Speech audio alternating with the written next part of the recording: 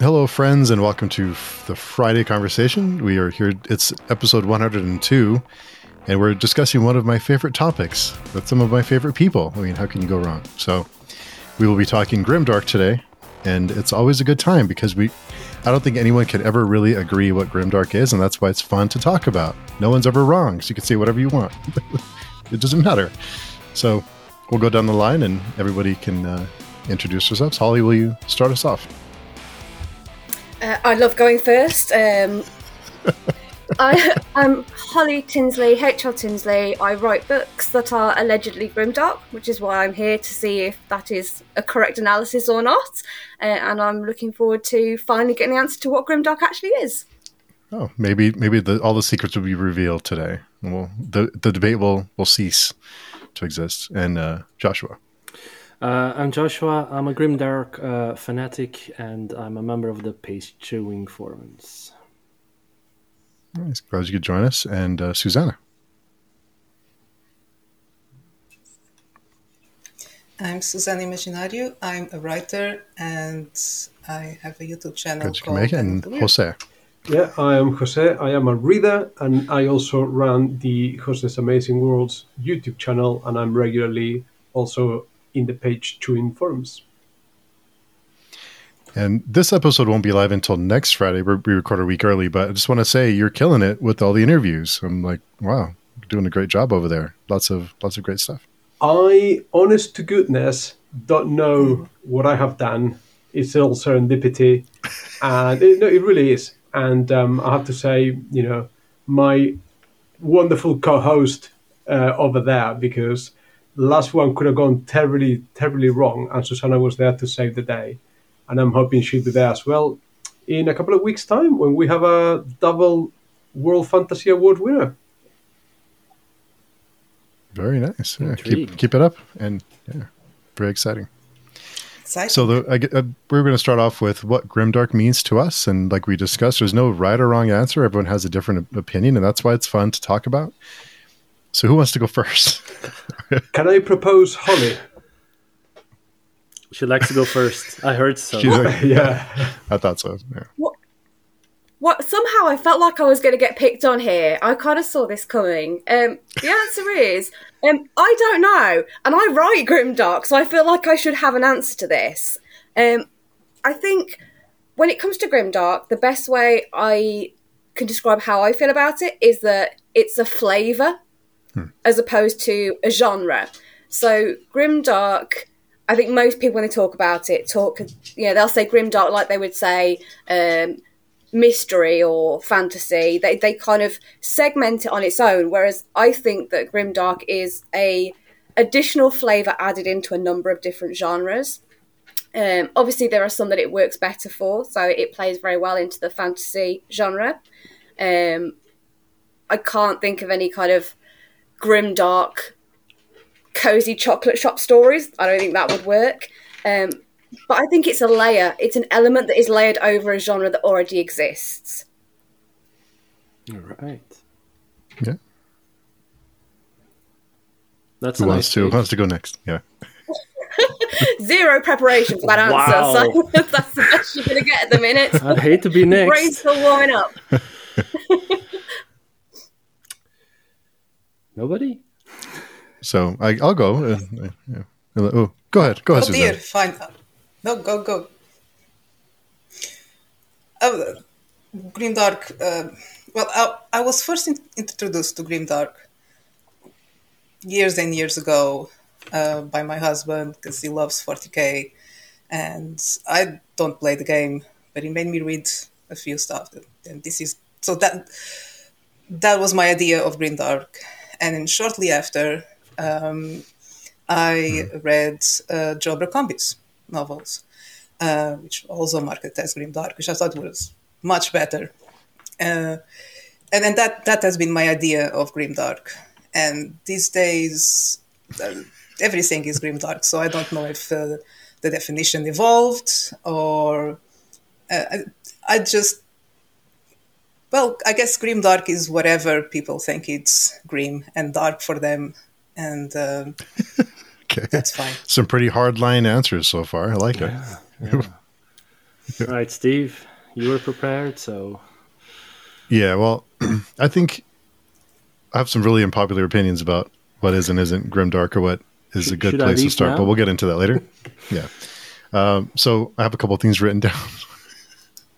So first, I think one of the things is one of the major things about grimdark that I like is that there's consequences. So when somebody dies, they're dead. There's usually no magical thing that brings them back. When someone makes a bad decision, they pay for it, or someone else pays for it that they didn't intend to pay for. So there's always some kind of, whenever someone makes a mistake, there's a consequence for that mistake. So the decisions that are made have more weight to me, because if it doesn't work out, then someone will pay for it. And I know some people hate this term, but morally gray characters, I think they seem more like people than the typical hero, villain. Everyone's kind of just trying to survive. So the lines are blurred with who's right and who's wrong. You can also find yourself conflicted on who the villain may be and or who the hero is. The heroes do awful things because they might have to survive or to get to their goal. Another one is typically, I think, for me anyway, I think lower fantasy is kind of go hand in hand with grimdark. I think if you have kind of the high fantasy, it kind of takes away that element of the kind of grittiness that I like to see. But I think one of the things that kind of brings me back to the genre is that we've seen someone overcome the odds and seen someone pick themselves up and achieve their goals, or to survive when everything is stacked against them. I think it's nice to see someone overcome and to succeed, or to at least somewhat achieve their goals, even when everything looks very dark, and they find a way to persevere. I think that's something that's a little bit, it can be like hopeful in a way. And I don't think grimdark has to be hopeless, and I don't think it has to be nihilistic. I don't think grimdark has to be nihilistic. I think some people, and again, there's no right or wrong answer, just for me, but I think so if something's not nihilistic, I don't necessarily think it's not grimdark, at least for me. But nuts and bolts, that's where I'm coming from. All right. That is an amazing answer. I'll go I'm next. glad I went first. I think I agree to a large extent with what Steve said about its low fantasy. I think because I think grimdark is a bit of twist on the traditional fantasy genre, which was very much good versus evil and good prevails and this hopeful thing. So I agree on the low fantasy. I agree on the morally grey characters. There's never a clear character to root for, because there's neither good nor bad. And maybe someone you root for then does something really nasty and horrible. And I think so there's that. But I think I disagree with you, Steve. I think grimdark has to be nihilistic. It is a no hope or little hope sort of genre, because if we remove that nihilism away, I think you could call many books grimdark, which are not. Just because horrible things happen to characters and there are consequences, that's not enough, because then you could argue that Realm of the Underlings is grimdark, because it doesn't shy away from depicting some really horrible and brutal stuff that happens to characters. And I think everyone will balk at the idea that Robin Hood is a grimdark author.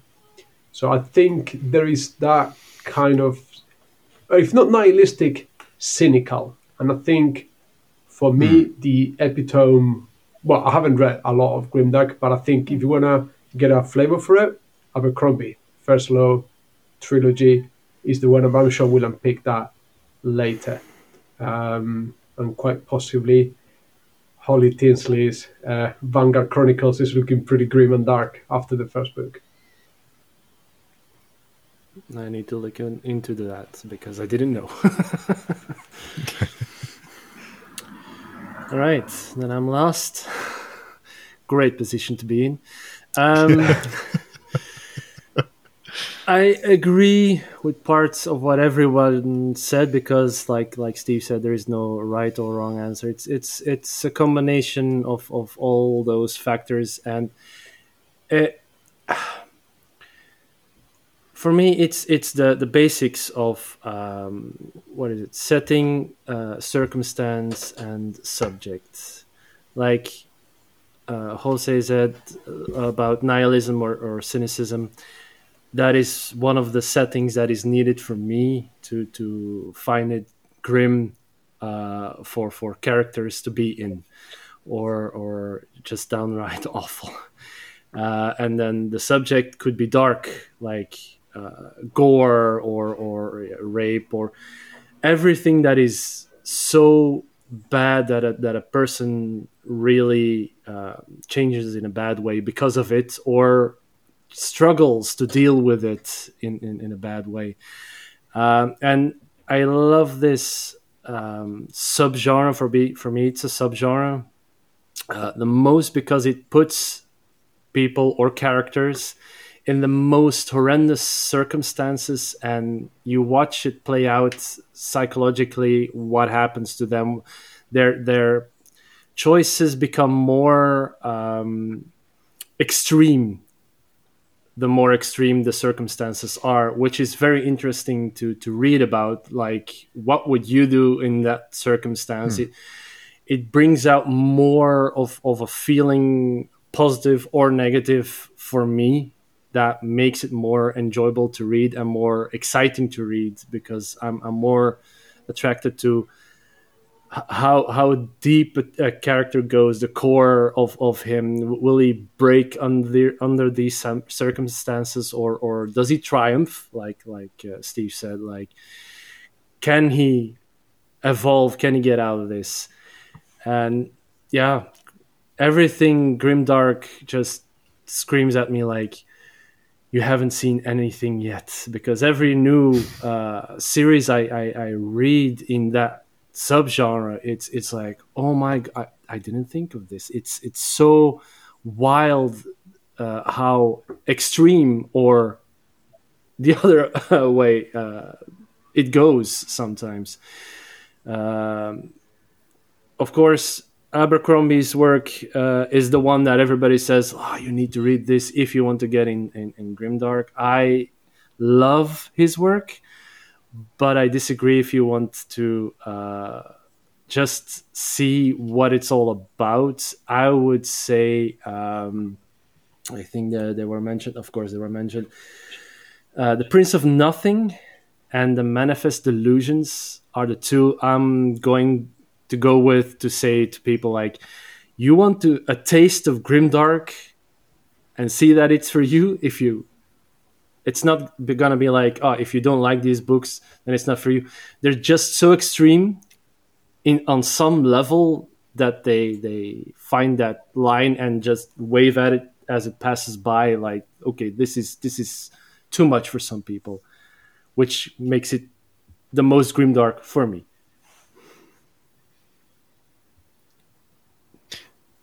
I hear the term dark fantasy a lot, and I wonder what everyone thinks is dark fantasy Grimdark. Is it the same thing for everyone? Because what's the difference? To go with the dark stuff. So grim is the circumstances, but dark is horror, more like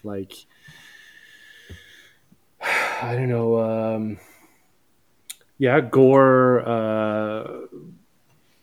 Seriously. Why can't I think of anything? Anything horror. There we go. That's for me. I would agree with Jozua there. I think just dark just means vampires, werewolves, that sort of exactly. more gothic setting. For any D&D players out there, we're talking Ravenloft as opposed to Forgotten Realms. Yes.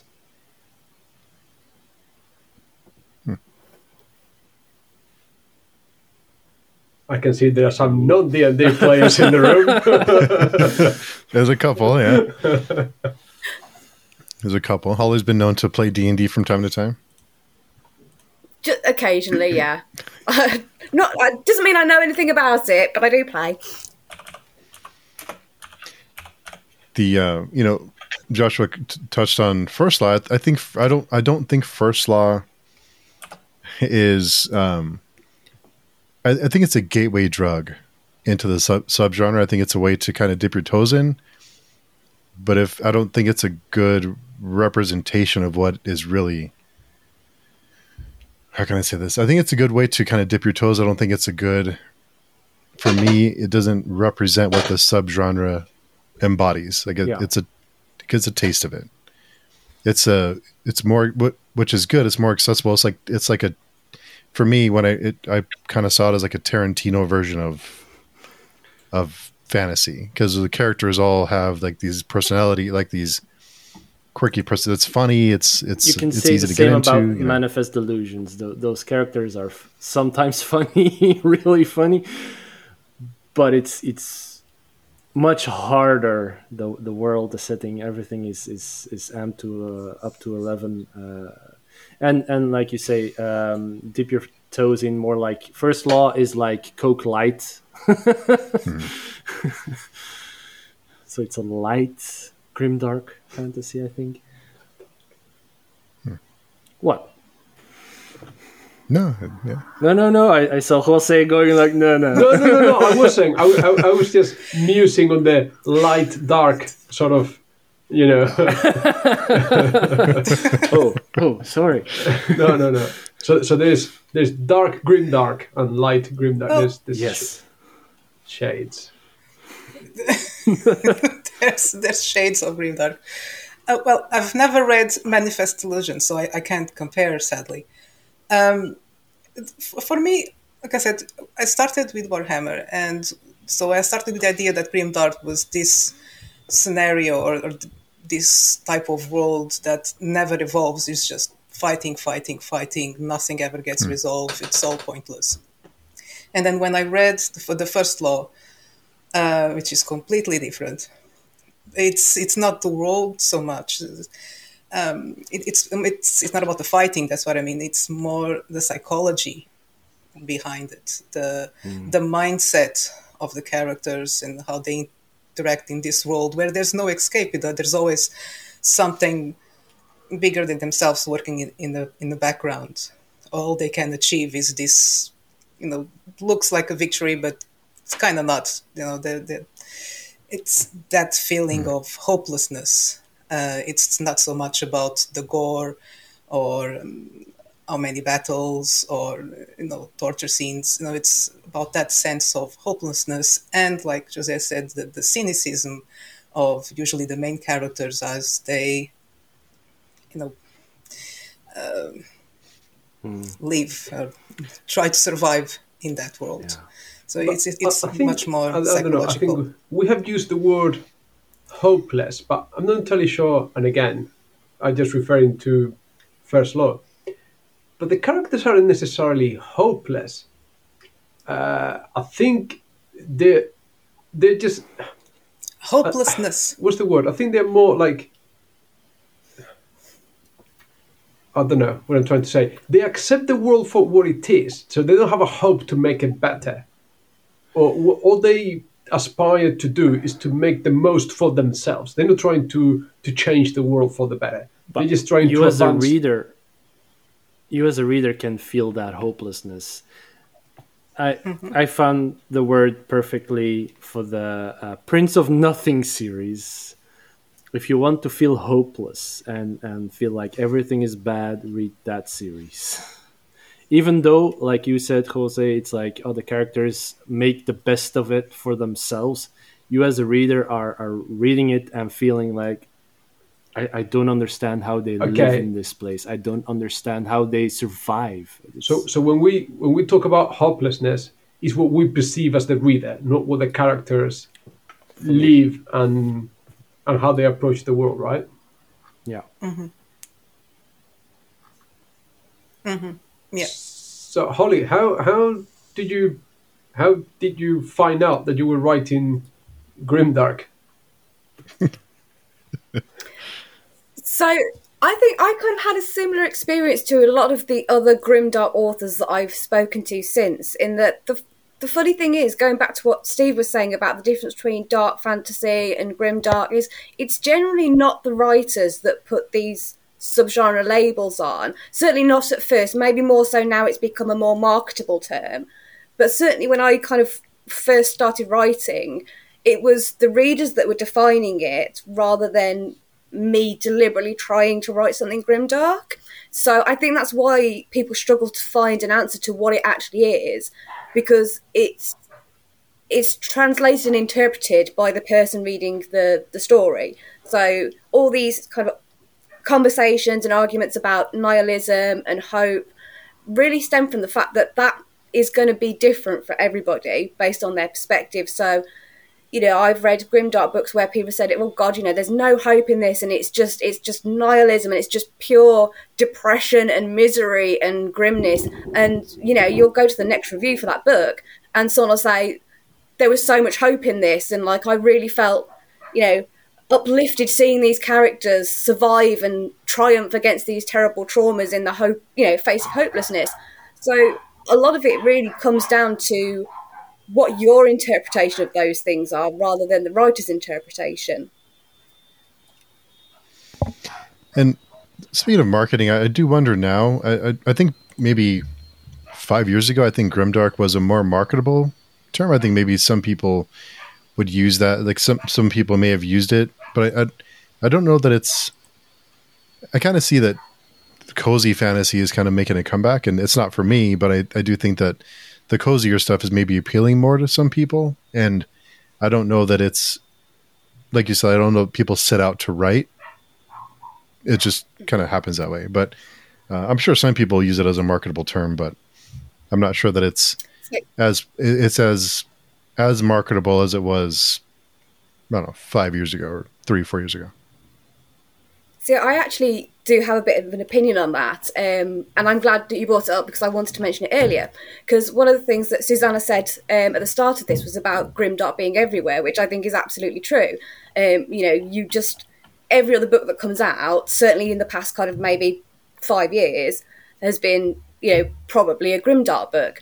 But I think part of that stems from the fact that there was really no marketing term for these types of books before that, aside from to call them fantasy or dark fantasy. And I think what happened is there was already so many books in existence that fit suddenly within this subgenre of grimdark. So prime example at the moment, I have my beautiful book here, which I know other people won't see, but I'm going to show you anyway because it's so beautiful. So that's Les Miserables by Victor Hugo, which I would arguably say is a grimdark book. But obviously when it was released, it would never have had that kind of tag to it because it didn't exist. So I think when it suddenly came about, it wasn't just a case of new authors or new books being called grimdark. All of a sudden there was just masses of pre-existing books that suddenly started falling within this new subgenre. So I think that kind of almost felt like it was a mass influx into the market. It was probably propelled a little bit by that. Sure, but it's easier to find those books now that interest me because of that term. Like Les Mis, I haven't read it. I know the story, and I'm like, depending on how gory or whatever it gets, it could be a grimdark novel then for me, and then that would make it more interesting for me to read. So I was saying. Mm-hmm. I was saying that was a great that example. Orwell's 1984 and Huxley's Brave New World are grimdark now. Oh, I could see it. 1984 for sure, right? great question. Yeah.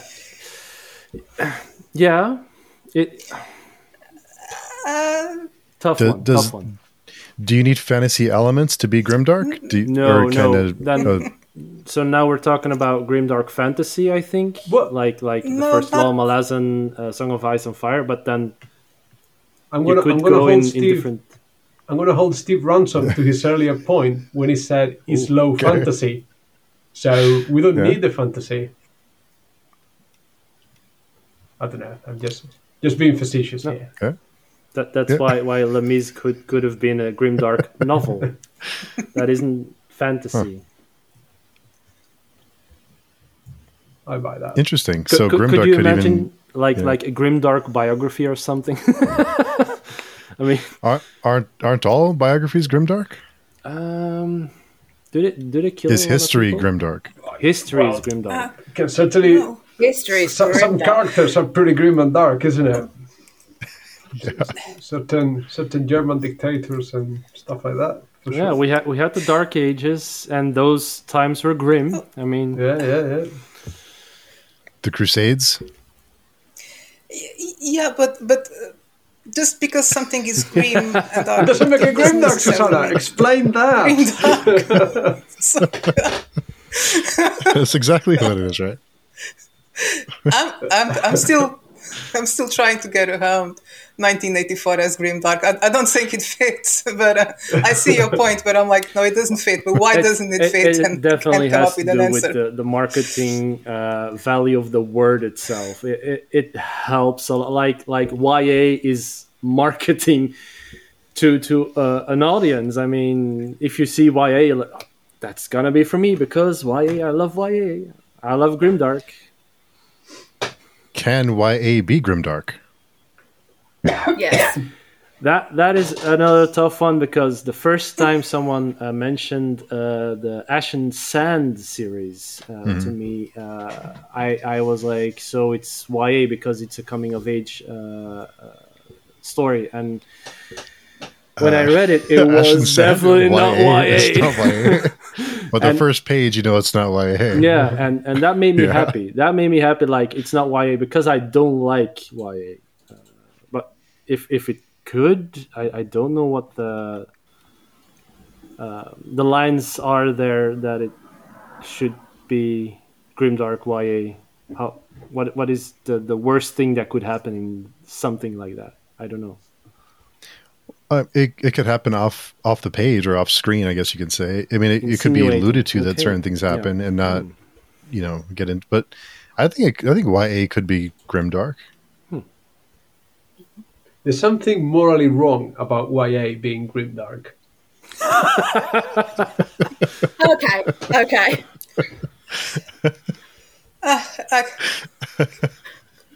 You know, it's like having. It's like PG-rated horror movies. I don't know. There's something oxymoronic about the whole thing. Then they shouldn't be reading history books, like you said. I mean, what happened in the camps and stuff. Most of those history books have pictures in them. I mean, that is brutal, and it really happened. It's interesting. Okay, so I feel like I just talked over someone. No, go ahead. Okay, just because this is something I'm going to get really passionate about now. Oh, okay. And it's also going to give you a glimpse into potentially, what I was like as a child and why I've turned out the way I have.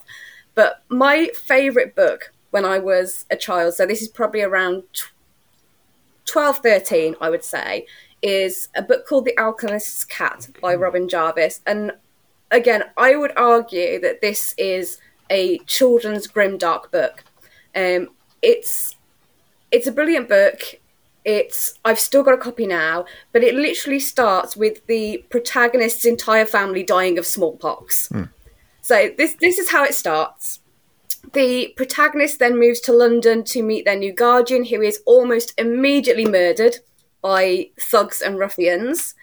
And this story has got so much death and so much misery within its pages. It's set against the backdrop of London during the bubonic plague. No one is safe. There are characters that get killed. And this is something that I read, obviously, as quite a young teenager. And it was amazing to have a book for me at that age that spoke with that level of truth and that level of authenticity about the world.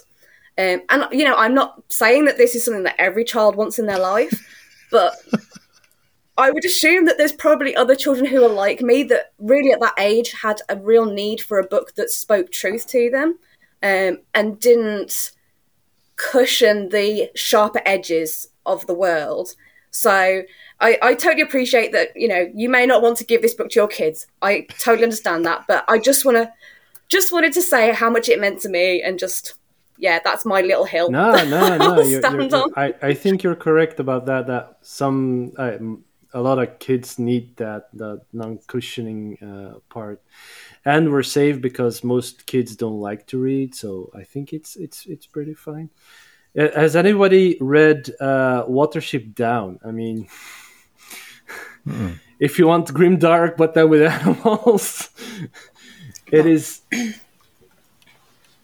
pretty brutal with guts and everything. I mean, I'm still traumatized by that. I can't talk about that at all. I watched the movie as a kid, not quite knowing what it was, and the movie as a kid, I was moderately traumatized by how it ended, and then I read the book as an adult, and then I made the connection with the movie, and yeah, there's something there.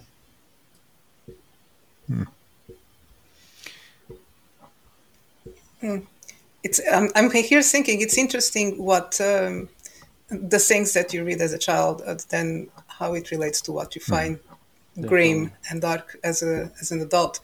My favorite book as a child was the Steadfast Tin Soldier, one of Grimm's fairy tales, and it's very dark. But again, it's I wouldn't recommend it to kids at all.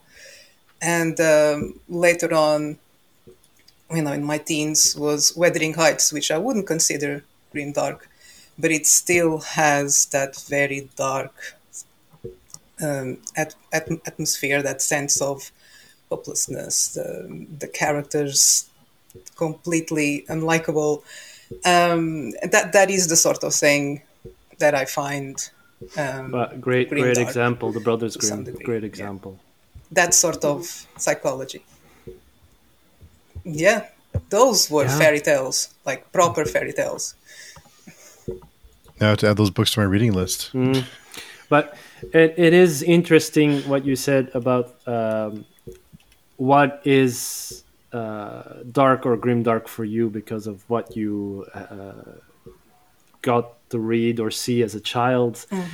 Because a lot of people get desensitized to a lot of stuff, maybe at an early age, and then what is horror for you is like, oh, he touches his eye, ooh, and the other one is like, doesn't he take a spoon and go like, boop? I mean, that's yeah, where you grow up. I mean, that is very interesting. Yeah, an ice cream scoop. Yeah. See? Yeah. See? Yeah. But aren't a lot of at least even like the older Disney movies, I mean, like Bambi, that's not, I mean. And it happens off screen. Like you said, that it goes off screen. YA, Grimdark, it could happen. Dumbo, when he gets drunk, the nightmare scene in Dumbo when he gets drunk creeped me out as a child, big time. Yeah. Very trippy, very trippy. Pinocchio? I guess it's pretty dark. I think it's coming back to that thing that Susana said though as well about it's because all those films are based on much more watered down versions of original fairy tales, and when you look at the original fairy tales, I mean they are dark, and then you've got things as well like the one that I thought of just now is the Little Match Girl. I mean that's dark. Yeah. Those fairy tales, correct me if I'm wrong, but I think they were written with a clear moralizing intention. It was like a clear warning to kids, isn't it? So they weren't written for the pleasure of writing something that ran counter to tradition or wanting to turn a genre on its head or subvert expectations or anything like that. They had a very clear aim. Whereas I think now, maybe, and like I said, I haven't read much Grimdark, maybe some authors are just writing for shock value, are they? Is that a thing? Yeah. Absolutely. I think some do. I think like something like Splatterpunk is the intention is to shock, is to appall, is to really to be as extreme as possible. It's not so much about the story; it's about the violence and gore and it's like an extreme horror movie that sets out to just be disturbing, to be offensive, I guess, for some people. But I think there could be elements of that, but I don't know that Grimdark as a whole that's the intention is to shock. I don't know. I mean, there are books out there that maybe there's some people who do that. Like not that never happens, but I don't know that that's because splatterpunk is to shock you, is to disgust you. I'm not sure that Grimdark is. I think Grimdark more sets out to. If it sets out to just, it's more of a like we discussed, or like more like a psychological or emotional type of to appeal to you in that way as a sadder to kill off a character that you care about, or to see someone suffer, or a character you come to attach yourself to. So I guess there's elements, but I think something like splatterpunk that's the intention that's the whole genre, is to be as disturbing as possible. But it's true, Jose. There are some that. So I love Manifest Delusions of Michael R. Fletcher. It's amazing. I think everybody should have tried it if you want to try Grimdark. But he has another series like The Obsidian Path, with the first book, Blackstone Heart. And when I just read it, and I think this one was before the other books, and it felt like he was really trying to go for shock value instead of go for a story like in the Manifest Delusions, like how far can I take this, and there's another one that I felt that way with Empires of Dust. The first book was more for shock value, in my opinion, than the second book, and the third book starts to have a cohesive story and more character development. The first book is like she's going all over the place just to show you stuff, and it felt wrong. So I think there are definitely some writers that go for that. I'm just gonna write Grimdark for Grimdark because it's fashionable. The last book in the Empires of Dust series, that still gets me. There is, I won't spoil, but there's some things that was like it really got to me. All right. See. Yeah. So if it got to me, it's like, wow. Hardcore Steve. It's like that was like, yeah.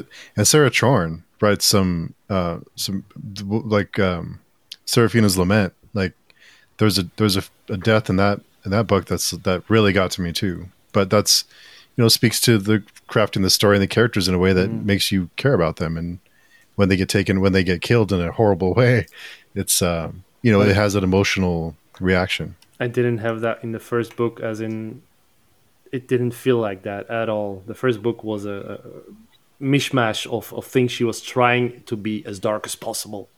That's what it felt like. Interesting.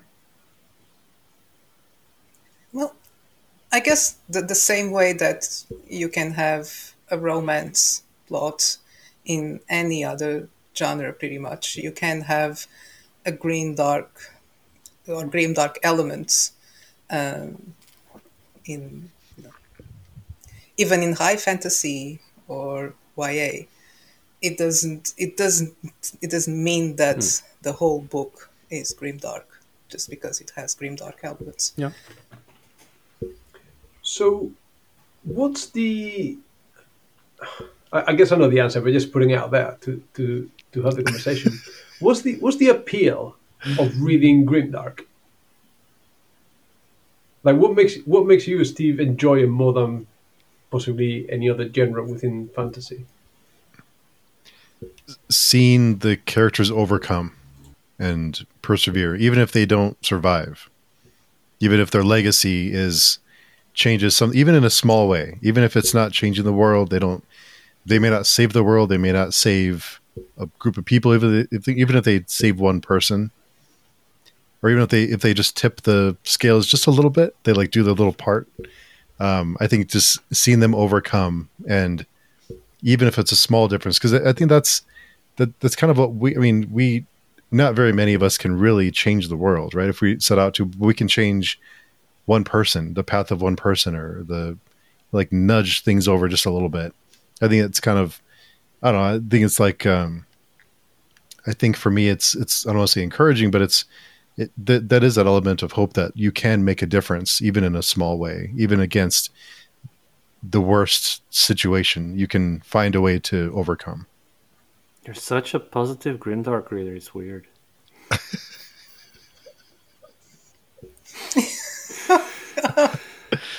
No, I understand you completely. I just like it because, yeah, but usually there's more interesting characters. I don't know. I think I can relate to characters a lot better. One of the things I don't read a lot of high fantasy anymore because I find very hard to relate to the characters. They are all so morally driven, so righteous, or just so evil for the sake of being evil. I really like characters that are utterly flawed. Characters that you probably shouldn't like. I'm always kind of rooting for the villain sometimes, just because they're more interesting, and that is an aspect that I like about Grimdark, is that everyone is kind of a villain. Yeah, could be kind of a villain. Just... Yeah, it's like Steve said, but then for me it's all over the place.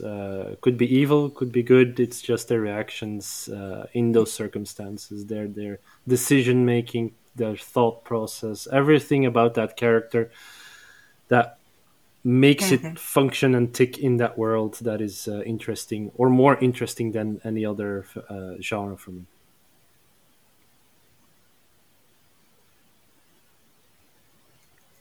Jose or Holly? What about you?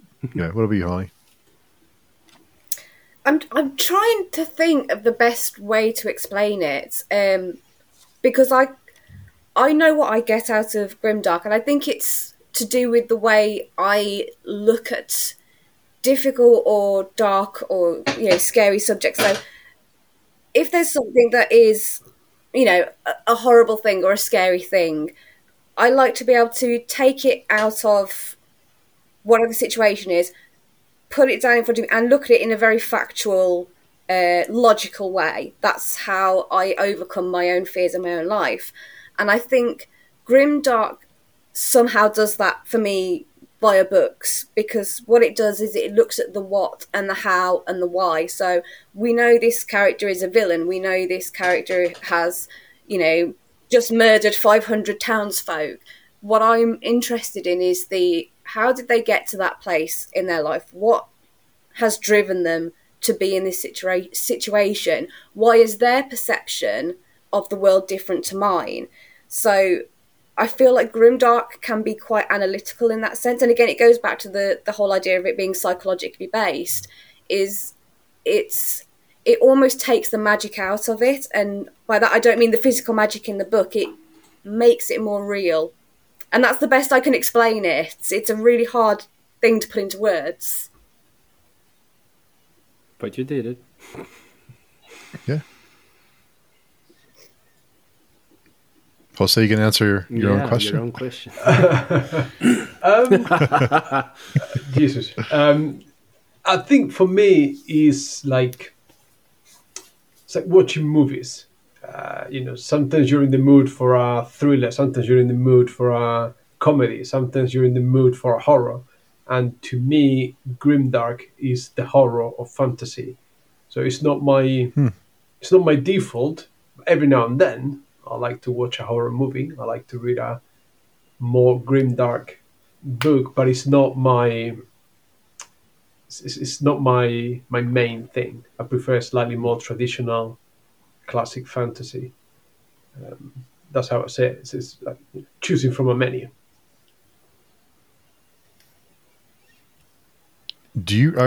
So I'm curious. So classic fantasy, what has your faith in classic fantasy been shaken by your recent adventures into certain series? No, Not at all. Not at all.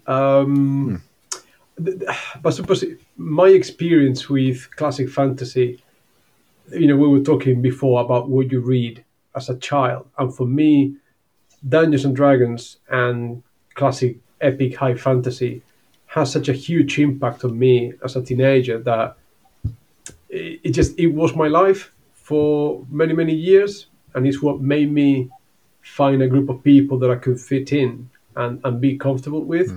So no, I still think Lord of the Rings is the best book ever written. I still, I have reread Dragonlance 5 times. I still read Forgotten Realms. We should talk about that. We should talk about that because with a therapist or here. Well, I have a huge Forgotten Realms collection and Dragonlance. We should talk about that with a therapist. You and me in a room. Fair enough. I'm down for that anytime. It's if you do that, then there's something wrong with you. It's true. Yeah, I'm surprised your Wheel of Time experience didn't shake your faith in the genre. We don't have to go there, Steve. Oh, dear. We don't Shots being fired. We always have to go there. We always have to go there. I love hearing you rant about it. It's just so much fun. But Wheel of Time is not fantasy. Yeah. The last book gets pretty grimdark.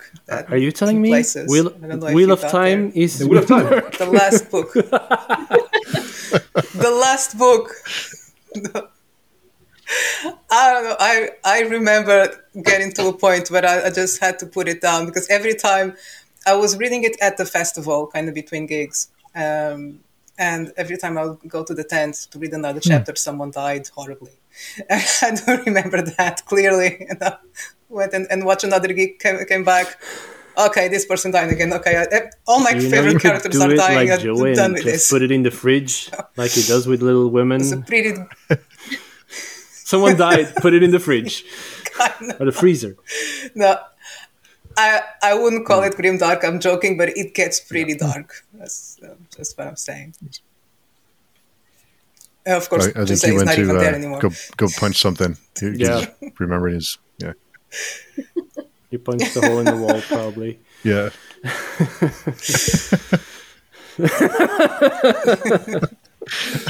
We didn't say anything bad about you. No worries. Yeah. I believe you. Oh, okay.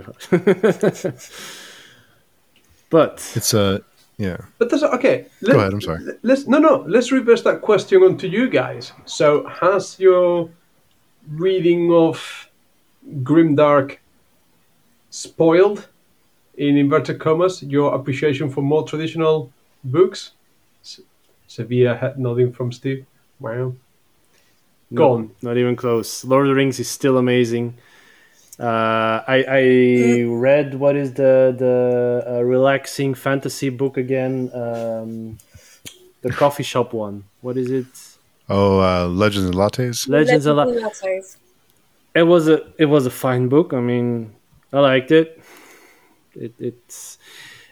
It makes other books maybe less thrilling, but it doesn't detract from if it's good. It's a good book. It's written badly, whatever. It doesn't detract at all for me. But for Steve, apparently, Steve, I can't go back to traditional fantasy now that I've been reading so many. But you've gone vegan. I should. Yeah, I've gone carnivore, I think. Yeah, I suppose. Yeah, but I can from time to time if it's the right book I can. But generally speaking, when I go back to more classic traditional fantasy, I just think it's kind of boring. Like it's kind of like watching a Marvel movie, and there's some comfort in knowing what's going to happen. The hero is going to prevail. the day will be saved, everyone will be happy, and that's fine sometimes. Like I get, it's nice to have that. It's nice to go in and not have to go into dark places or to have a character you care about die and not come back. But it's just boring. Like you can kind of slap a certain beats that you can kind of what's coming next, like, or at least a variation of it.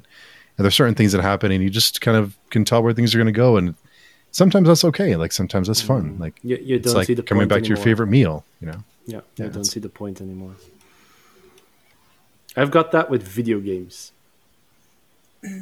If people say to me, "Oh man, this game, this story is amazing," let's say God of War or The Last of Us, I would slap someone seriously in the face with that game if I have to, because no, it's point A to point B, and everything in between is character build. It's boring from point A to point B, and it's pretty to look at.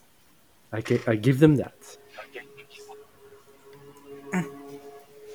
And I think that's because of Grimdark. I think it made me. I think it made me a bit more picky. Yes, I still enjoy, Lord of the Rings and more light or just dark fantasy. It doesn't need to be, but I really prefer a book that is character driven. And for that, it needs to have good characters. And like I said, for me, good characters have to be morally grey and flawed and a bit selfish and cynical. And that's usually found in grimdark novels. So, Jose does not agree. You don't believe yourself, Not necessarily. Susana. You do not even believe yourself. Who are you? What happened? Because What have you done to Susana? Because Discworld. But I don't always call it grimdark. You see, I just but Discworld doesn't feature in my top That's why 5, you're wrong. for example. Okay, that explains it all. It's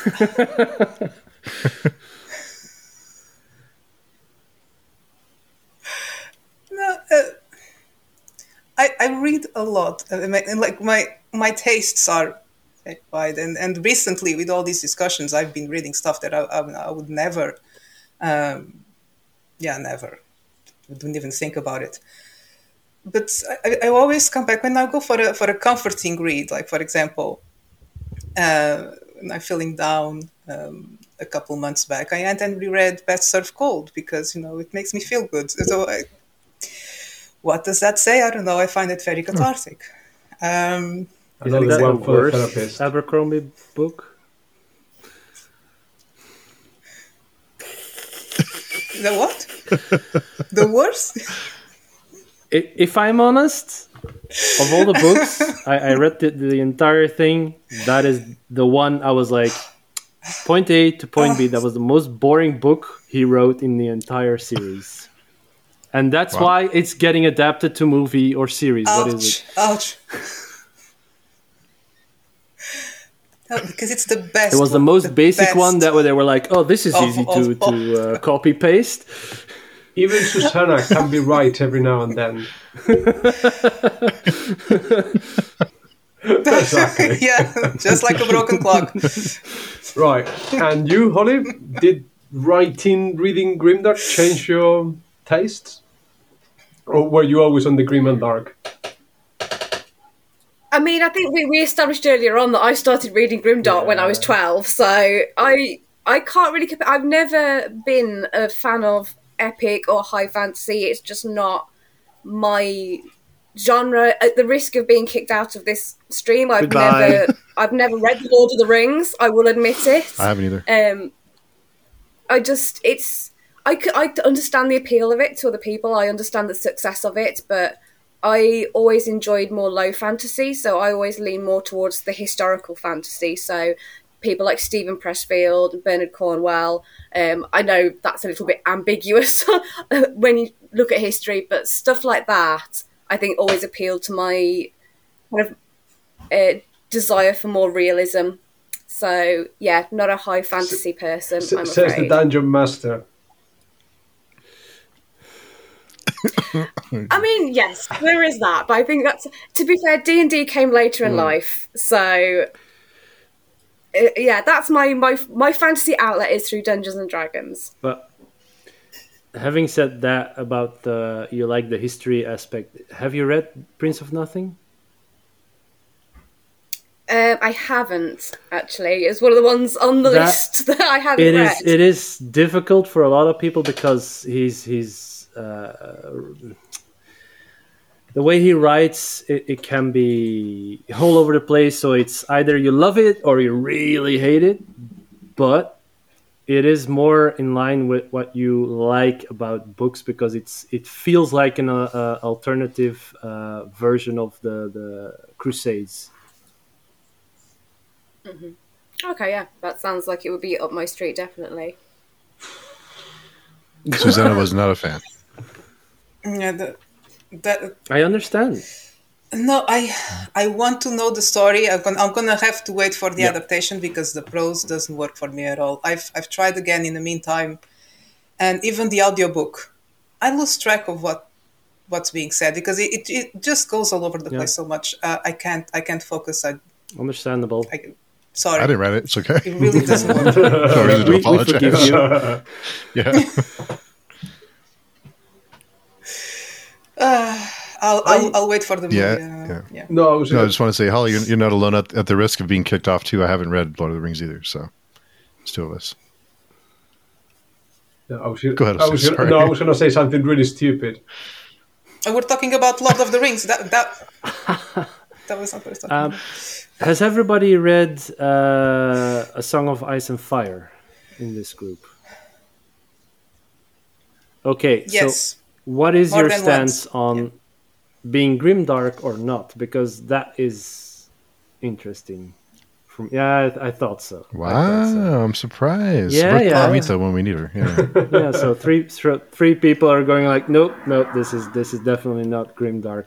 Why? Really? And any of the three? No, it's very grim and Okay. very dark, Wow. but it's not grim dark. This is where Joe Abercrombie changed my mind. So I think for me, A Song of Ice and Fire was sort of the more, if you want, more mature, slightly darker series the first series like that I read. And I think for someone that came from a very traditional background, that moment when Ned Stark gets his head chopped off to the very last line before the guillotine falls or the axe falls and they chop off his head, I'm waiting for him to get rescued to somehow get out of it, because this doesn't happen in fantasy. Your main protagonist doesn't die in the first book. And I think, it was a sword. And when the sword fell off, I was like, fuck, like this is a game changer. And yeah, I think on first impressions, you could think that the characters are morally grey, but they're not. I think they all have a code, and I think you can understand their motivations. And I think still there are good and bad, like traditional goodies and baddies. Like Jaime Lannister. There's a difference. Sorry, there's a difference between being, what we call a morally grey character and just being human or just a well-rounded character. No one's perfect. It creates very believable characters because they are all imperfect. They have their ideals, their codes, but they are all deep down very human. You can relate to them, even if you don't agree. You can relate to them. That's. I do relate. I Yeah, drink and I know it doesn't things. make- I do relate. And I think, though, even though we're never going to see the end of the Yes. series, the good guys will still win. They will defeat the White Walkers, they will overthrow Queen Cersei, and you will still have some sort of catharsis at the end, where the good guys win. Yeah, there'll be casualties along the way, but we talked in the past in other conversations. Yeah, his camera isn't focused. No, my camera's out of focus. Sorry. Go ahead. No.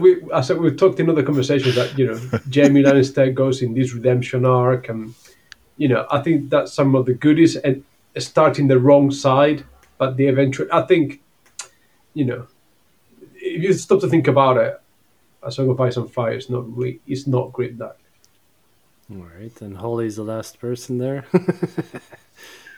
I'm in a good position now because Jose just set me up really nicely now for this answer. So I think the point you made there about winning is really important because I think, as was said, it's not a grimdark, it's a book that is grim and dark. And I think what made it lack that grimdark element is that when you look at the losers and the winners in Song of Ice and Fire I'm trying to think how I can explain this for an audio podcast. You've got the winners here and the losers here. There is a much larger gap between where the losers end up and where the winners end up. There is higher stakes, for want of a better word, whereas I think with most grimdarks, you find that gap between your losers and your winners is very small indeed. And I think that, for me, is the main difference. I'm shocked, honestly. I'm so surprised you guys don't think... I think the character deaths, and I guess the question is, does the end need to... So if we assume that the good guys, the good side will win, does that make it not grimdark? Do you need because of all the character deaths and all the things that happen, doesn't that embody all we've been talking about? Because I don't know. I think no, that's just history. That's just life. They got morally high ambitions. Jon Snow is an idealist.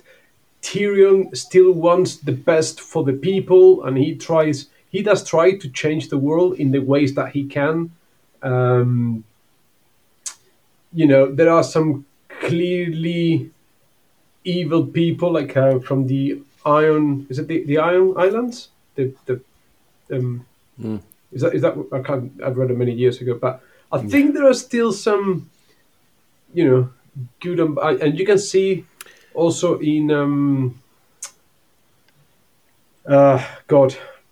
Mother of Dragons, whatever her name was, I forget now, that her ambitions to be queen are sort of justified, that she's been robbed of her birthright, and I think it is not as cynical and it's not as nihilistic as the slap in the face that is Bayaz in the first one. First of all, the White Walkers losing is a bad ending. I mean, come on.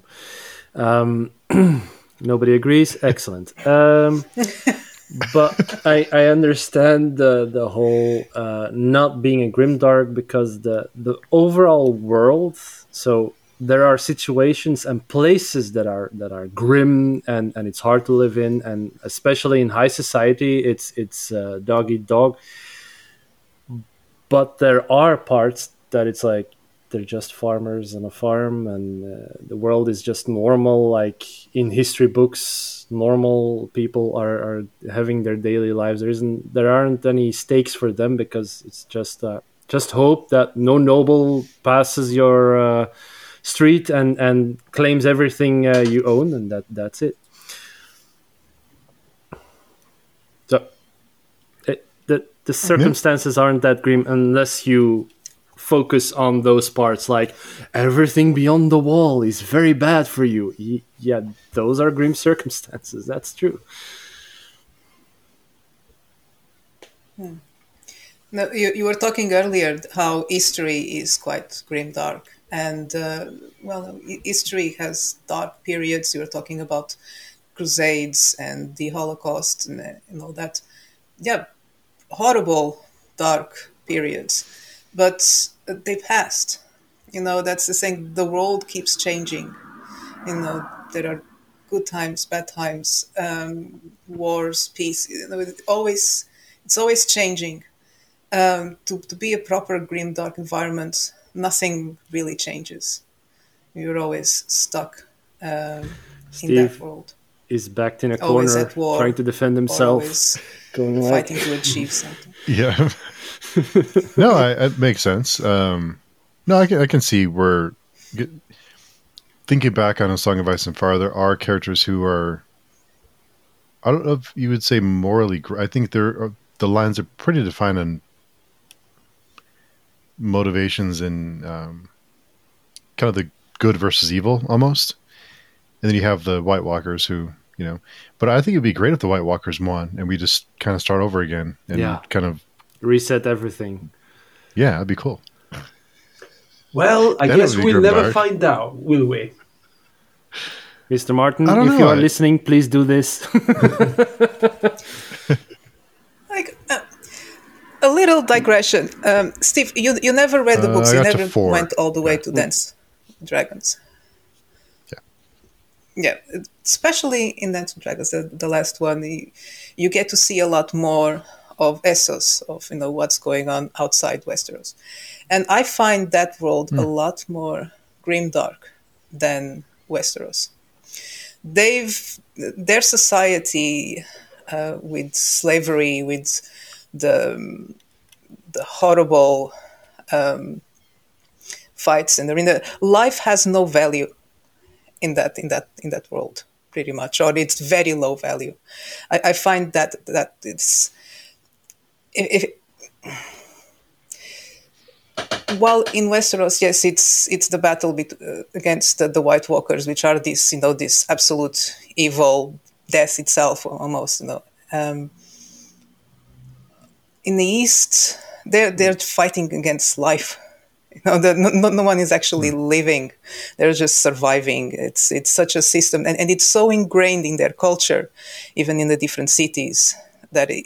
That's why when Daenerys is going around trying to liberate the slaves, the moment she leaves, everything reverts to how it was before. It's very hard to change. So I find that part is a lot more grimdark than the actual. There are kingdoms, grimdark parts, which are just bickering against each other. It's just like I said before, the parts of the world are like fine, and other parts grimdark. Mm-hmm. The other one you put in there, Malazan. Well, don't tell Erickson that. Because I know he is not a fan of from. But it's the same thing as Martin's work. Parts are really like dark and grim setting and everything, so the grimdark can apply on situations, but then there are parts that aren't as bad. I think like Deadhouse Gates is pretty dark. You have to check. I think Susana hasn't read. No, I don't. No, it's spoiler free. I only read the first one. No spoilers. Just, but I think the second book is pretty dark. Yeah, definitely. But again, going back to that, spoilers. Yeah. Never mind. Yeah. But yeah, people have very strong opinions on that series. On every book in that series. Yeah.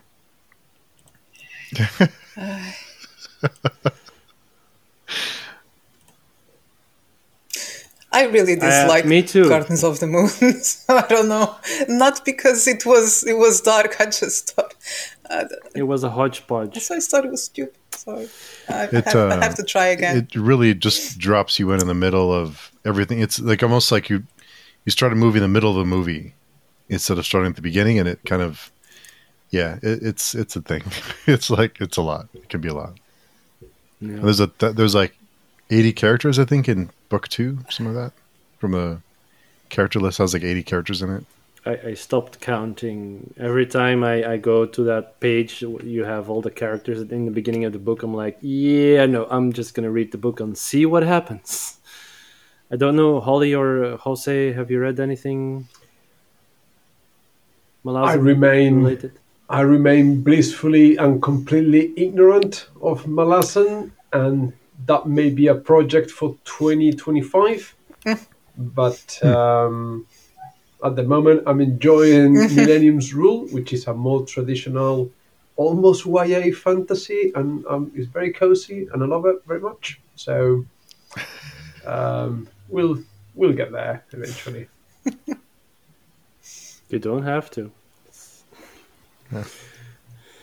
A lot of I people. haven't read Lord of the Rings, so you're fine. Yeah. Yeah, Read yeah. Blase. I think there's a certain amount of peer pressure in the community to read certain series, and if you Yep. don't, you're not qualified. Like you're not good enough. I don't know. And I think Malasang is definitely the one where if you read it, you're in. If you haven't read it, you're out. Do you know, I think I'm just going to completely throw myself at the mercy of, the readership now. And I'm going to say, pretty much guarantee any major series that someone says you have to read, I haven't read. So I haven't read Lord of the Rings. I haven't read any of the Malazan. I think the problem is that all these books tend to be like the really chunky, huge books, and I can't do that. So my sweet spot for books is around 300 to 350 pages. So anything beyond that, I already know that I'm going to really struggle with. Forgotten Realms So and they tend to- Dragonlance, read it. 300 pages, sorry, yeah. But you're right, Holly, because all the books we've been mentioning that I haven't read, all these series you've been talking about, Prince of Nothing, whatever, the Empire of Sun, whatever. I've been checking them on Amazon as we were talking, and it's like, fuck, another trilogy, what, for another 600 pages? And it's like, no, please, like, no. Why does fantasy need to be paid by the page, seemingly? Ask Yes, Robin yeah. Hobb. Because of all Ask the world Robin building. Hobb. Oh. Yeah, it's a lot.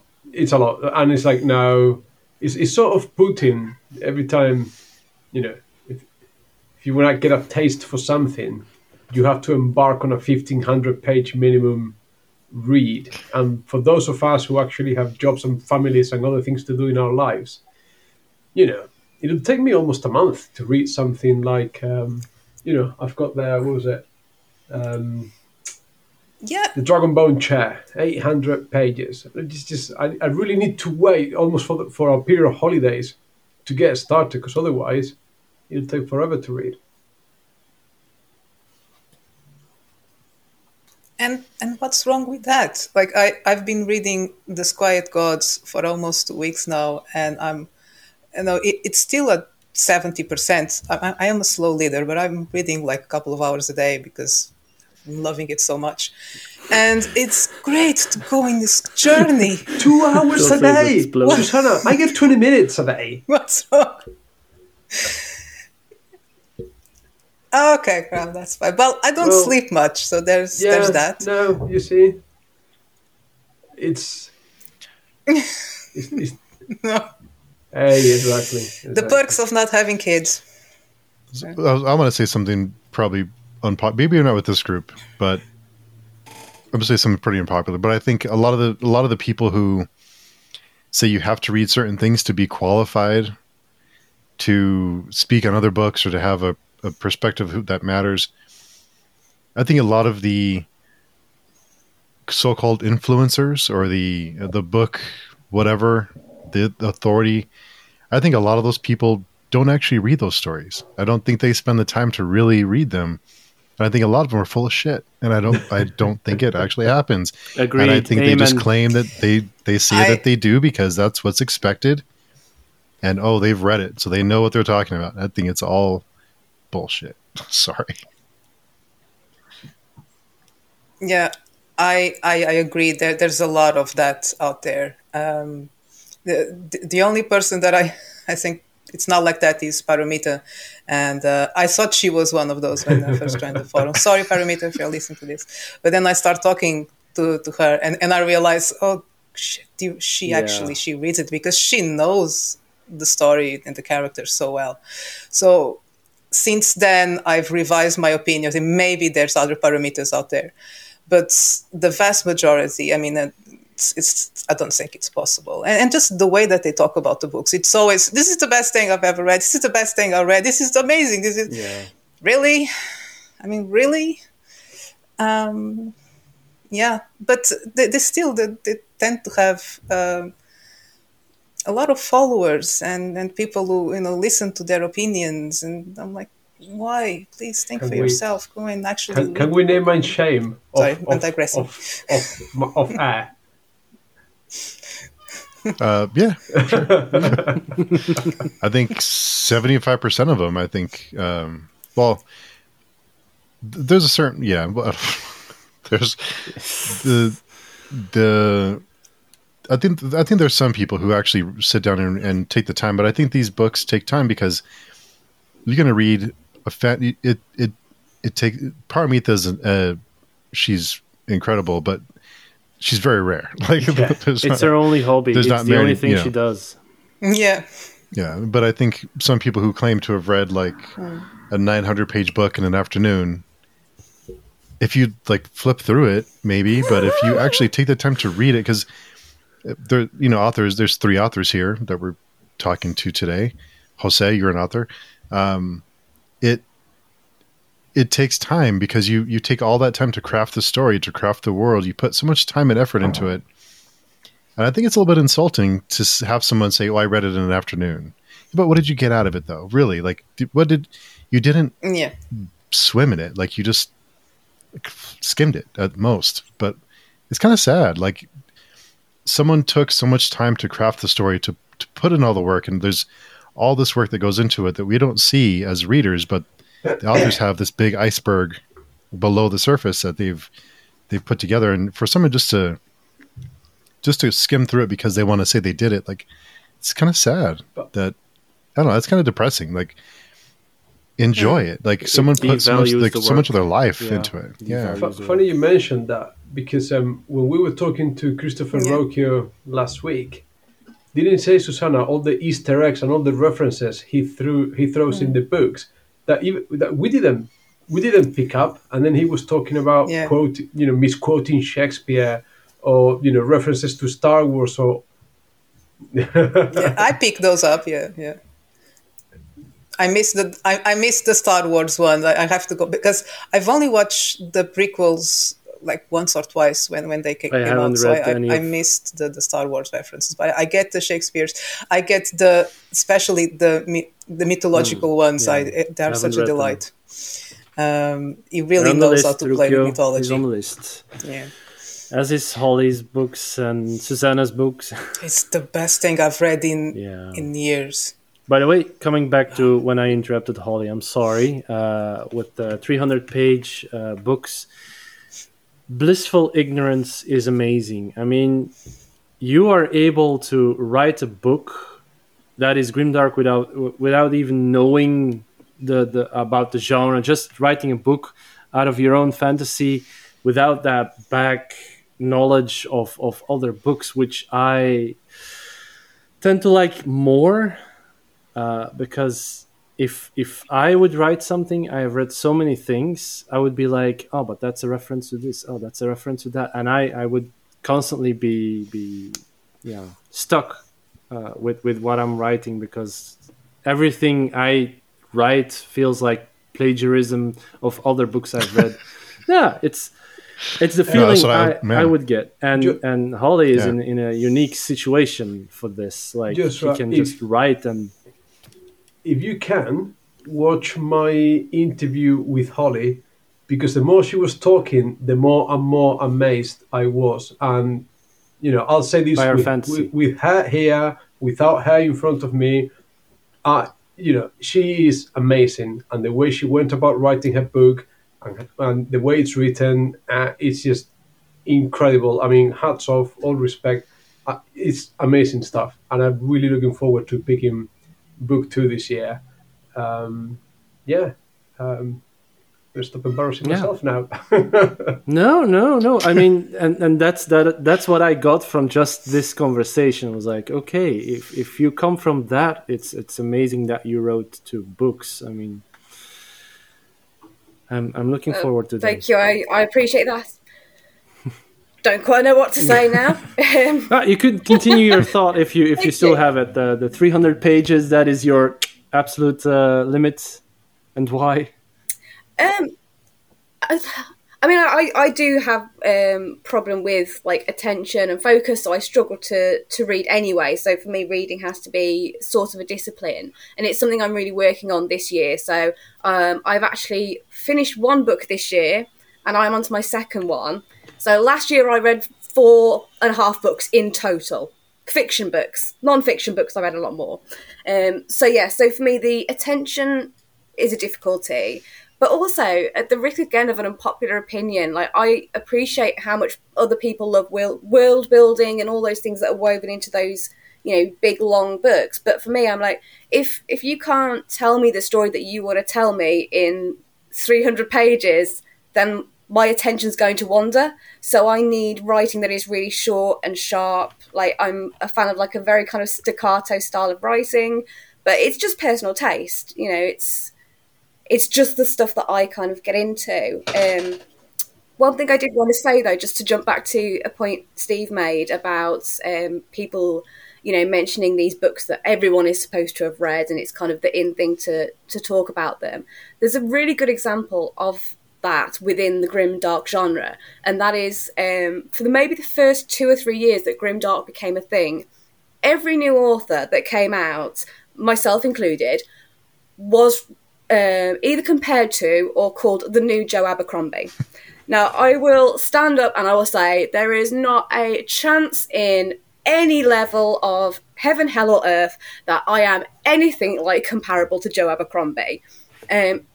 His style is so completely unique, and his style of writing was so new and, sorry, I apologise, my cat, so different that you can't possibly tell me that of the 5,000 Grimdark books that got released afterwards, they were all a variation of Joe Abercrombie. What happened was Joe Abercrombie became a huge sensation, and all of a sudden it was the book to read. So, of course, and then everyone started getting tagged in as comparable to this one book. I think that is kind of a really good example of what you're talking about, Steve, where one series or one book suddenly becomes like the go-to for that genre. But go, Steve. Sorry. Oh no, it reminds me of everything now is the new Game of Thrones. Like everything is, it's the new Game. It's Game of Thrones and whatever. It's like not everything has to be. But I guess it's like a marketing thing to say, oh, it's the new. Some people have said like, oh, it's the Game of Thrones in this setting. It's like not everything has to be that. But I'd be looking at. Sorry. I was just saying, I'd sit there and I'd look at these reviews and I'd go, well, either you haven't read Joe Abercrombie or you haven't read my book. You can't have possibly read both.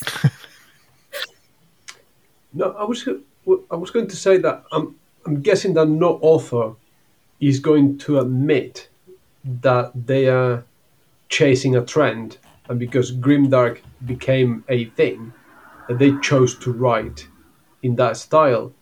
And I would like to think that authors that no one does that. No one decides to change their writing style or to write a particular book because of a particular genre is hot at a particular point in time. Yes, they do. That's why I don't read Grimdark. I try to think highly of people and be positive. Well, it's funny you mentioned that. Sorry, Susana. Go ahead. There are.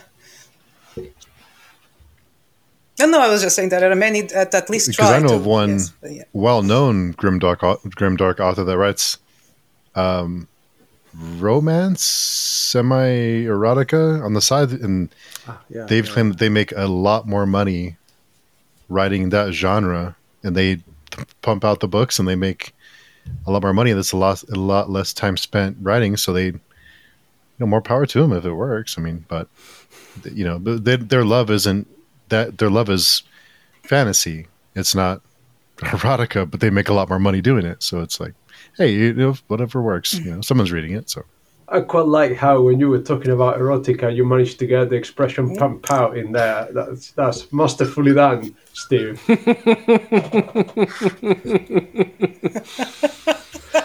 Oh no! Oh no! That was bad. No, but I get that because the erotica genre is, or the romance genre is the biggest selling genre ever in the history of books, for whatever the reason. So yeah, Gas station books, right? yeah. Airport books. I wonder what. I'm sure there is such a thing as grimdark Jesus erotica. I'm Christ. trying to Really now? figure it out. How? Well, there. I'm sure if there's What? dinosaur erotica, there has to No, be grimdark what? erotica. And I'm just curious. Oh, my wife, my wife is a big fan of werewolf Dinosaur erotica. So, No, that. you know, I'm ashamed to admit. So yeah, She's- just go. Yeah, I am trying something along those lines under a pen name. It should be out sometime next year. It's gonna. I will try because I need to finance my regular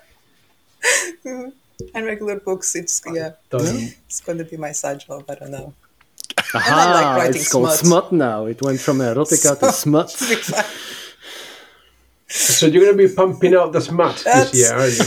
Yeah. We went from grimdark to smut. Great conversation, Steve. Yeah. As always.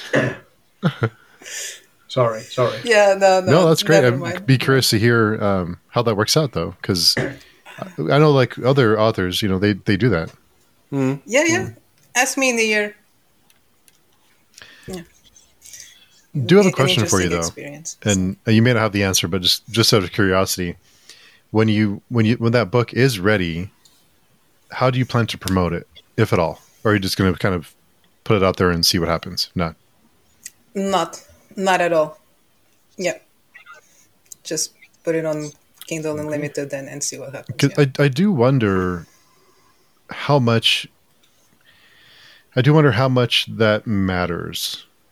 You know, I have no experience in it, but I do wonder how much, if certain genres require more of a social media presence and certain genres don't, or if you just kind of put it out there and pay for some Amazon ads, if that makes a difference, or if that offsets the time spent on social media, or I don't know. I'm curious to hear how that works out.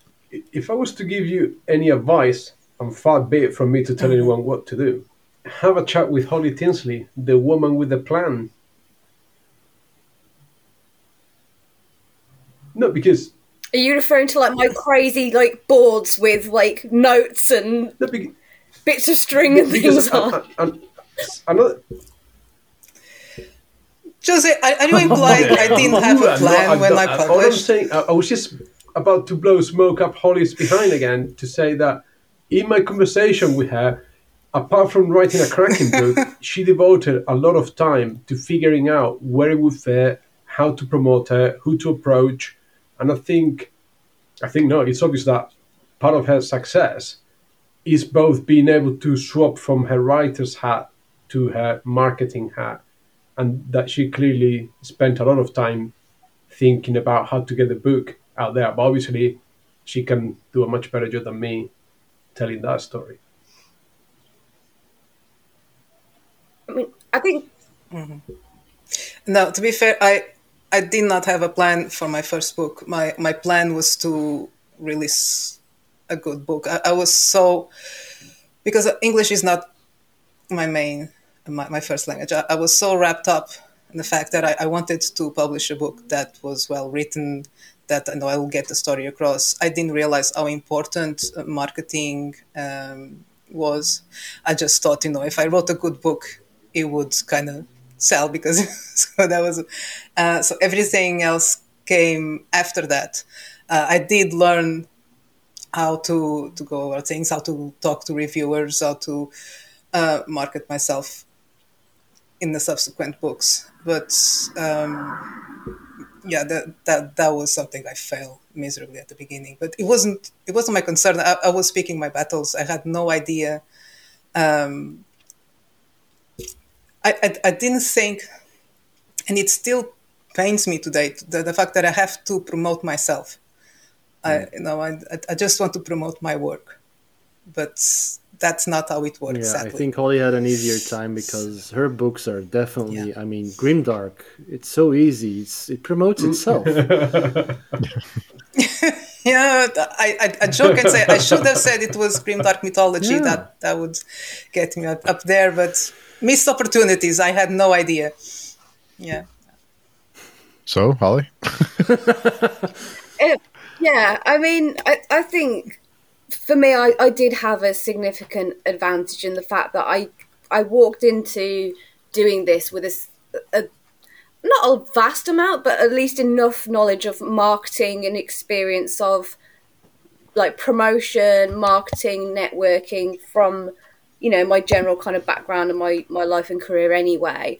I was also very lucky in that, unlike a lot of authors, I had a huge amount of time to dedicate to what I was doing. So when I say about having the crazy board with the bits of string and the post-it notes, that's not an exaggeration. There were times when I would have post-it notes of every chapter on the floor, and I would have, you know, reviewers' names on lists, and it became a job for me. But for someone who's got, say, young children, or they've got a full-time job that they've got to pin down and be able to focus on as well, that's not always a possibility. So I completely understand why a lot of authors do go through that experience where they have to launch their book and then go through the process of learning how to promote and, you know, what social media works for them. And the thing about marketing is that there's no right or wrong answer. So what worked for me won't necessarily work for someone else. You know, I get a lot of traction off social media. And I think what a lot of people look for, especially in authors, is that they want to see them being active. So I think there are lots of people who buy into personalities, and I think there are lots of people who promote purely through their books. And I think there are people who kind of fall in between, where, you know, last year I kind of stepped away from social media for a bit, and I really saw a difference in not only my book sales, but just in general on social media. I kind of felt like I fell out of the whole writer scene for a little while. And when I kind of came back into it, I started getting those engagements more. I started interacting with people more.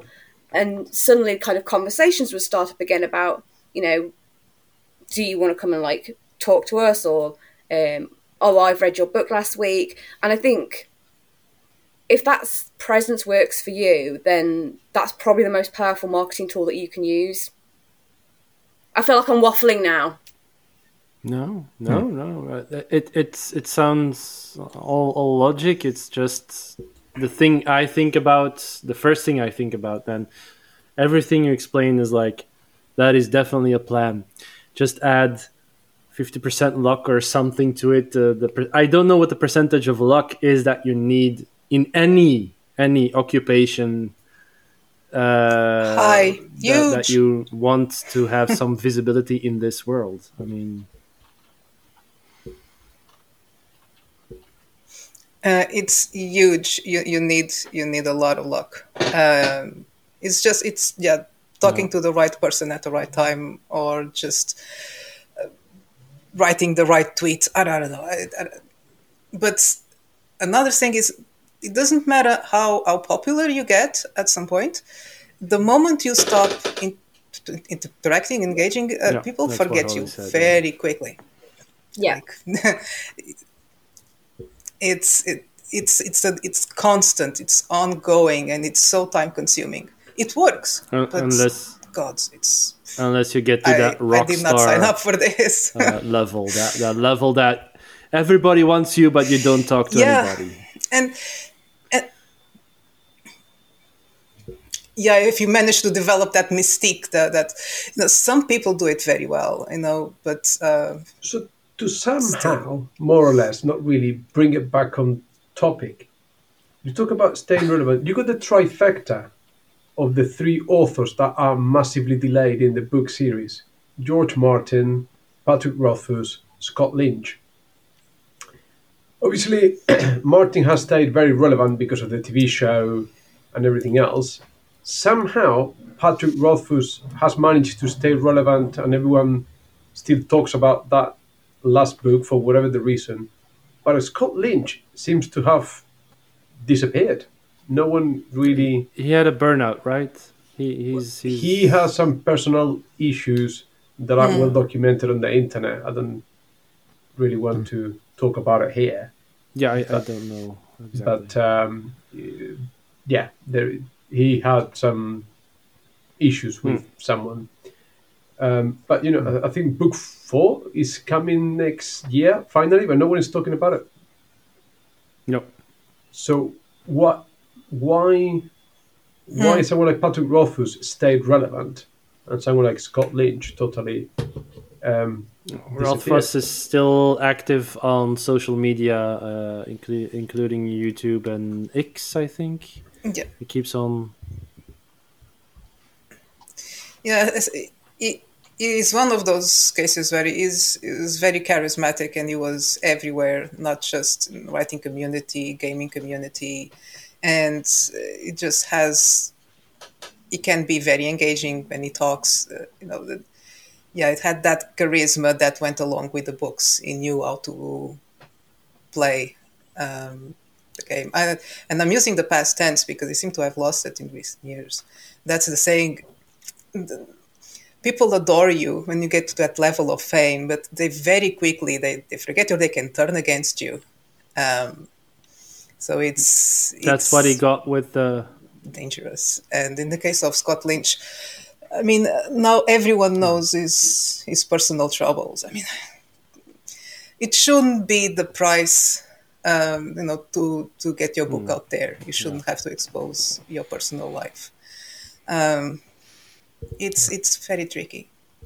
Had I known what I know today, and I say this a lot, but it's gone now, I would have published under a pen name and never show my face online. Or it would, like in these conversations that I still like to engage on, it's not the showing the face online, but I would keep the author separated from the books.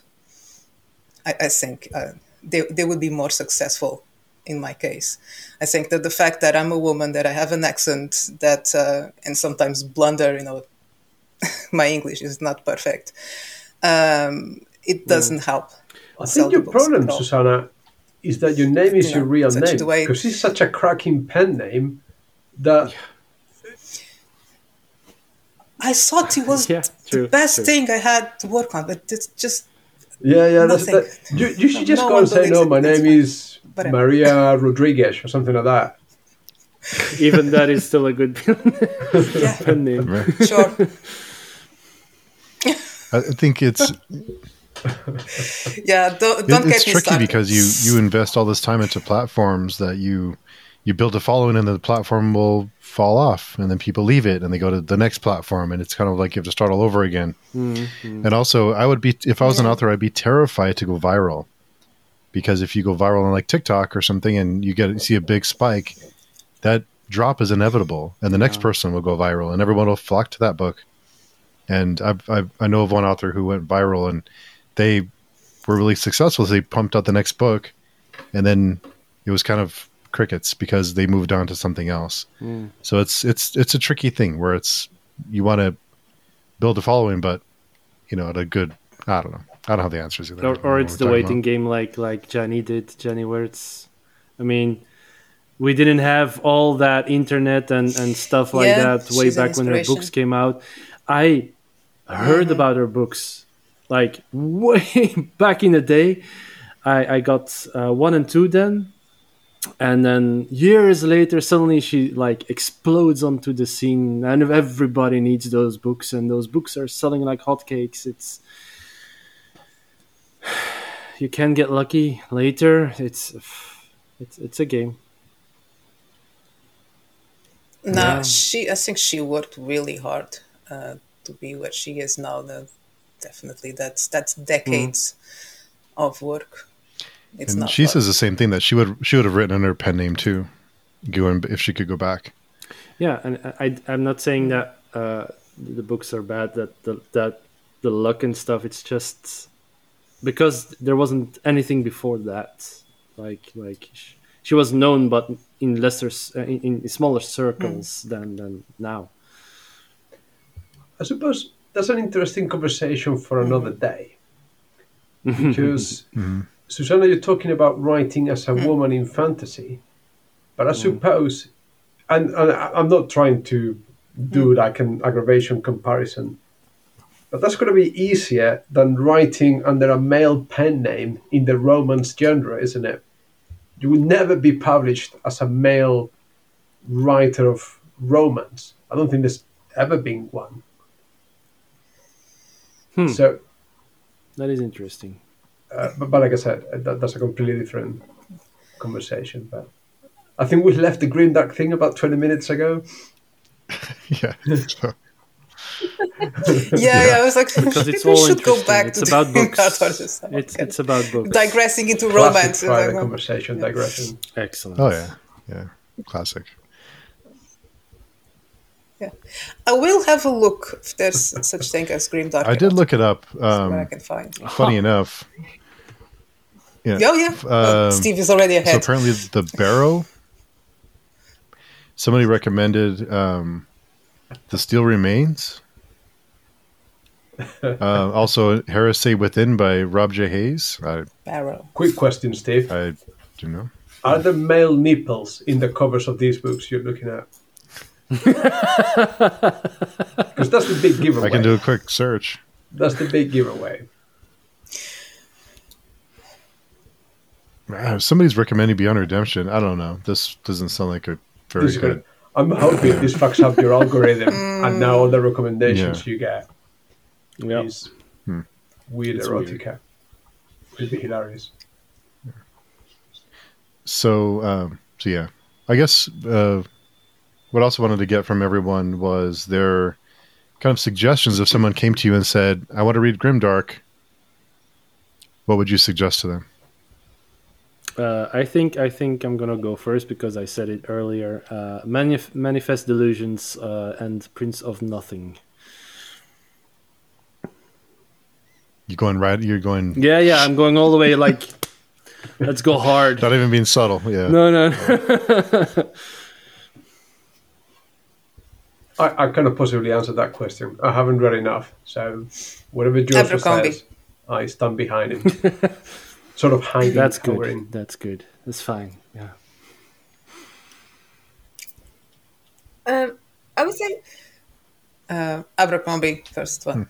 See, I would say if you're suggesting Grimdark for people as like an introduction to the genre, people will fall into one of two camps. Either they'll fall into the Abercrombie camp or they'll fall into the Mark Lawrence Prince of Thorns camp.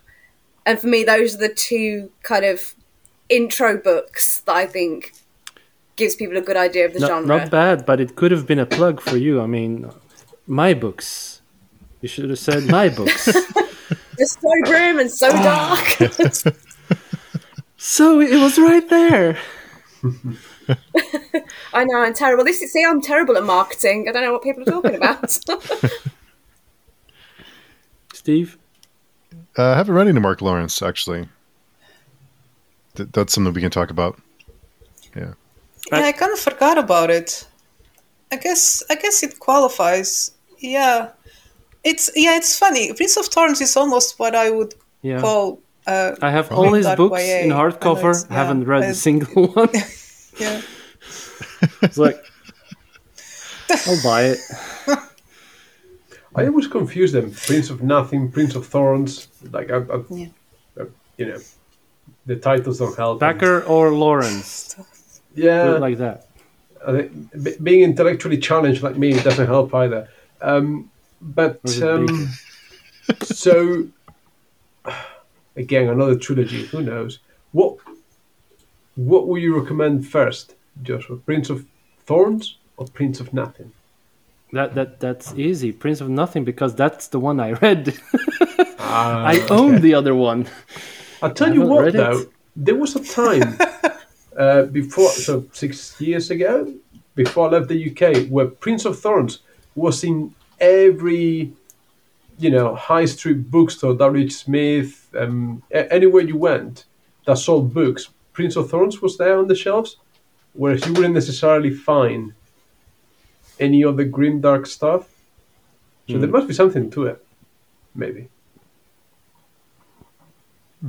Yeah, I bought them because they were cheap. Ever the discerning reader. I did the same for Empires of Dust. I think I paid £3 per book. I did the same for War for the Rose Thorn. I mean, if I can find it cheap, I will buy it. Yes. And I like to have a library, like look around and go like, oh, I'm gonna read this today. I mean, who doesn't? No, nobody. They keep me warm at night. Yeah. Yes. No, I think if it's someone who isn't too like a new reader who hasn't read a whole lot, I think I'd probably recommend First Law to them just because it's accessible, it's easy to get into. Yeah, they can dip their toes in, but Prince of Nothing might be kind of tough. I think it depends on the reader. I think it's certain people just won't get into it, even though I like it. I think it's very hit or miss. But yeah. I think just to spite Jozua, but best served cold because it's a standalone. And for me, it was the better out of all the standalones. And you don't have to invest the time that it takes to read a trilogy. I think Best Served Cold might be a easiest one to get into of the standalones. Yeah, it's the easiest one. Yeah. I think for me, and I've read very little, but if I was to recommend, it's just a book. So yeah, what are the other two? Red Country and Heroes. Heroes. Those two are more tied to the first trilogy, as in well-established characters. There's also in Best Served Cold, but it's the story in itself is easier to follow. Like you can read that book and never read another Abercrombie book ever again. Yeah. Well, fun. Yeah. As in typical fashion, we always get sidetracked a little bit, but we think we did pretty good. I mean, we got sidetracked for about if 20 people don't minutes, know what Grimdark is by now, we wasted our time again. Well, if they do have their own definition, it's probably different than all of ours. So, that's wrong. Yeah. That's why it's fun. That's why it's fun to talk about, because there's just no right or wrong answer. Everyone has their own definition. Yeah. Yeah, it's the same for dark fantasy or what is considered, something that is romantic, or everyone is going to pick those elements or those characters, their favorite tropes. What is dark for me is not the same. That's all right. Well, cool. Yeah, the time flew by as usual. It's almost 2 hours, but I'm glad we finally got a chance to talk. It's sad Paramitha didn't visit because I know she's wanted to talk Grimdark with us, but maybe next time. But in the meantime, Holly, where can people find you and your books? Be sure and plug your books. Okay, I will do some actual marketing now. So if you want to find me, best places on Twitter, which is where I spend far too much of my time. It's at Holly Tinsley, and the Ian Tinsley is a 3. My books are on Amazon. So there's The Vanguard Chronicles, which is We Men of Ash and Shadow, The Hand That Cast the Bone. The 3rd book is currently in the works, and I have a book coming out on the 22nd of March this year called The Hallows, which is a standalone in a completely new world, which I am very excited to get out.